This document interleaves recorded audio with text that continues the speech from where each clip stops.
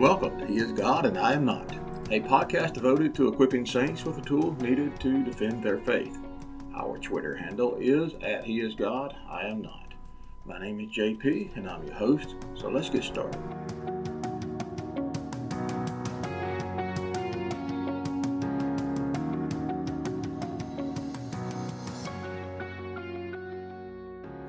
Welcome to today's episode of He is God, I am not. There will be many topics for which 15 minutes is not enough. Today's topic is one of those, so we will be splitting this into two, probably three sections. And the topic is this. How do we know that the Bible is the Word of God? If you recall, our last episode asked a related question, what is the Word of God? And you might ask, what is the difference between those two questions? The answer is rather critical to our progression through Keach's Catechism. The previous question, what is the Word of God, dealt with the issue of defining and placing parameters of what we consider to be Holy Scriptures. Now, once we define the parameters of Scripture, we then find it needful, as Keach and Collins did, to provide an answer to a critically important question as it pertains to our faith and apologetic. How do we know that the writings we have identified as Scripture are indeed the Word of God? Now, we could take two approaches to the answer to this question. We could not only review the answers as provided in Scripture, which is what Keach does in the answer to question 5. We could also afterward provide an overview of the historical, geographical, scientific, and other proofs of Scripture, as well as a brief explanation of the canonicity of the Holy Scriptures. But in keeping with the spirit of the Catechism, we will restrict our podcast to the power of the Scriptures alone to do the convincing and changing of hearts. And maybe later on different podcasts or 2-minute drills for the extra biblical proofs, we could do that. We could go into extra biblical proofs of Scripture. But we're going to use the principle of letting Scripture do the heavy lifting. So with that, let's proceed with question 5. How do we know that the Bible is the Word of God? The answer. The Bible evidences itself to be God's Word by the heavenliness of its doctrine, the unity of its parts, its power to convert sinners and to edify saints. But the Spirit of God only, bearing witness by and with the Scriptures in our hearts, is able to fully persuade us that the Bible is the Word of God.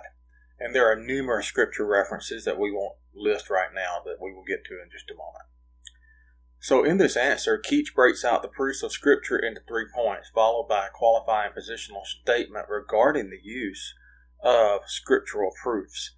So to summarize, those points are that we know the Bible is the Word of God, number 1, by the heavenliness of its doctrine, the unity of its parts, and its power to convert sinners and to edify saints. But the Spirit of God only can persuade us that the Bible is the Word of God. How? By bearing witness by and with the Scriptures in our hearts. So that's the qualifying statement, that the Spirit of God is the only effective agent to proving that the Bible is the Word of God to our heart. So the first point, the heavenliness of its doctrine. We actually have 5 verses we want to read to you, and we'll break these apart. First is 3 verses found in 1 Corinthians chapter 2. Verses 6 and 7, and then 13. And the Bible says these words, "However, we speak wisdom among those who are mature, yet not the wisdom of this age, nor of the rulers of this age, which are coming to nothing, but we speak the wisdom of God in a mystery, the hidden wisdom which God ordained before the ages for our glory." Verse 13, "These things we also speak, not in words which man's wisdom teaches, but which the Holy Spirit teaches, comparing spiritual things with spiritual." And we will actually be covering verse 13 again later on. But in writing verses 6 and 7, we read that in Paul's letter to the Corinthian church, that he points out in these 2 verses that the wisdom he speaks of is not the wisdom of this age. The word age can also be translated to world or era. So the wisdom of this world, the wisdom of this current age, is not the wisdom Paul speaks of. So by extension then, we then conclude that wisdom that he speaks of is a heavenly wisdom. And it's confirmed by what he said a few verses down in verse 13, that this wisdom is the teaching of the Holy Spirit and is spiritual.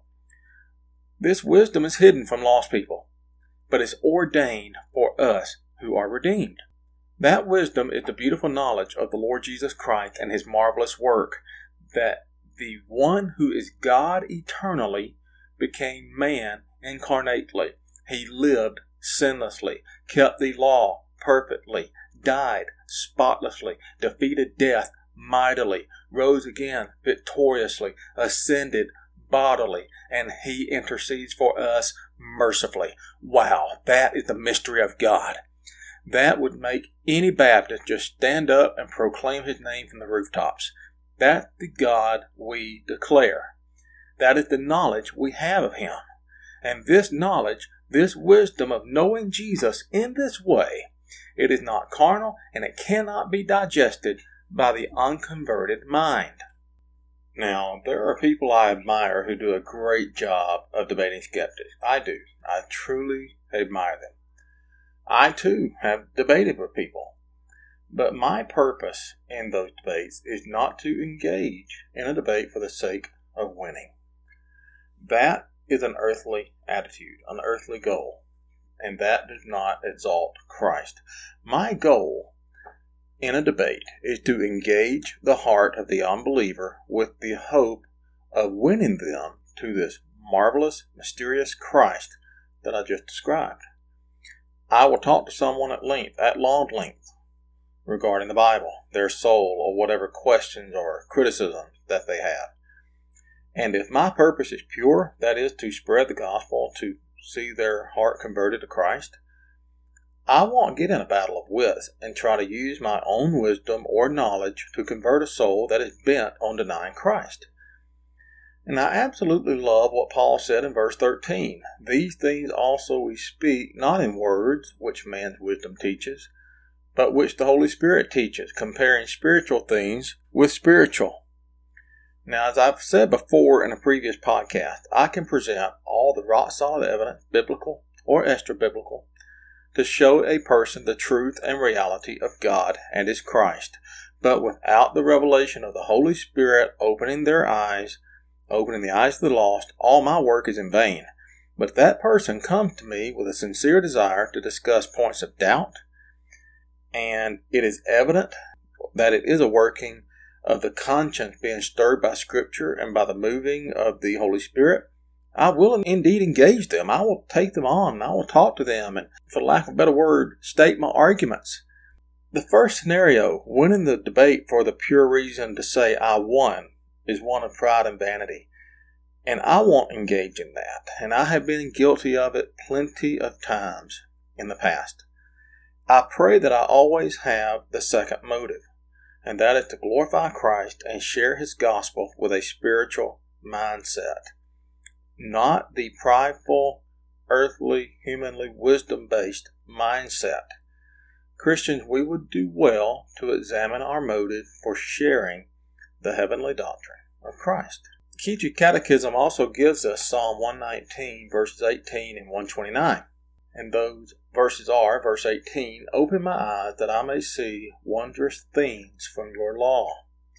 Verse 129, "Your testimonies are wonderful. Therefore my soul keeps them."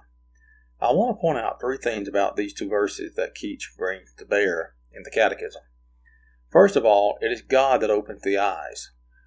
To what end does God open our eyes? Number one, the eyes are opened by God to see the wondrous things from his law. Number two, the heart of the converted views the law of God as wonderful. Number three, the heart of the converted desires to keep the law. So let us contrast the spiritual with the fleshly. The eyes are opened by God to see wondrous things from the law, but the natural eye is blinded by the god of this world, according to 2 Corinthians 4:4. The heart of the converted views the law of God as wonderful, but the natural heart hates the Word, including Jesus, the Word made flesh, according to John 15:18. The heart of the converted desires to keep the law, but the unconverted desires to satisfy the flesh. That's Galatians chapter 5, verses 17 through 18. Opening the spiritually blind eye, converting the heart, creating that desire to obey God's law, the Word, those things are impossible with an earthly mind. We need to understand, folks, that the mind of the unconverted, that the mind of the earthly man cannot ascertain by any of his natural senses the wondrous beauty of Scripture. By beauty, I don't mean the poetic structure of the Psalms or the creation account in Genesis. I don't mean an appreciation for the wisdom and aphorisms found in the book of Proverbs. I don't mean the wonder of the prophetic books or the appreciation for the historical books.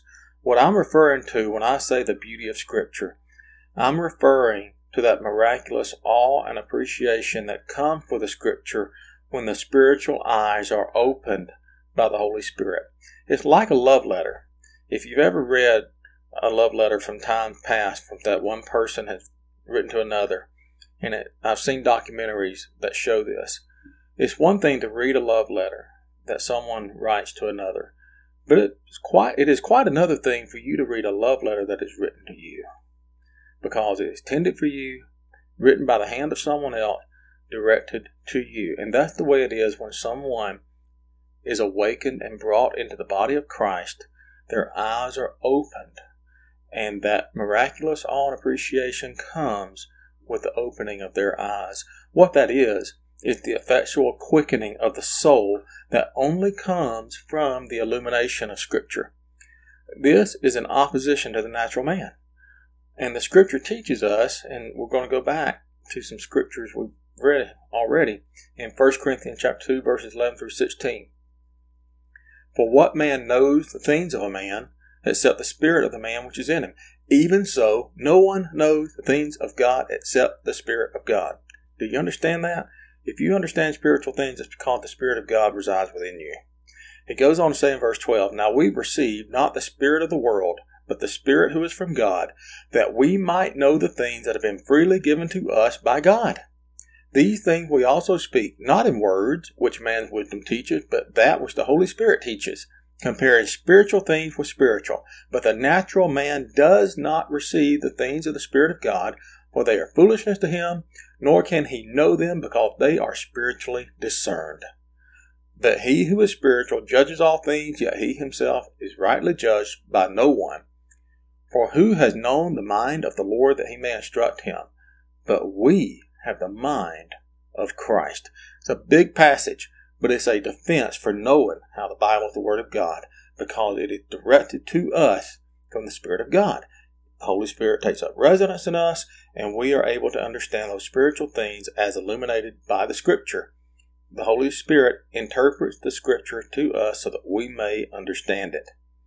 Now, the first defense Keach provides for knowing how the Bible is the Word of God is the heavenliness of its doctrine. Now, how much more heavenly can we get than the mind of Jesus? And that is the mindset every believer should have for the Scriptures. Not only is the Scripture of God heavenly in its doctrine, it has a beautiful unity, and it spans time, authors, content, history. All of Scripture, all of it, points to one common theme, and that theme is the person and work of Jesus Christ. The Old Testament points to Jesus as the common Messiah. The New Testament points to Jesus as the rejected yet victorious Messiah, the returning King. This is a perfect segue into the next section of the answer, that we know the Bible is the Word of God because of the unity of those two parts. Only God, through His miraculous working, could have created two sections that are so perfectly united in their part, the Old and New Testament, and they're united through the perfection of Christ fulfilling His prophecy as Messiah. And because of that, I am so thankful that He is God that can do this. Again, as we always say, let us be thankful that He is God, and we are not. And I do think we can all be thankful for that.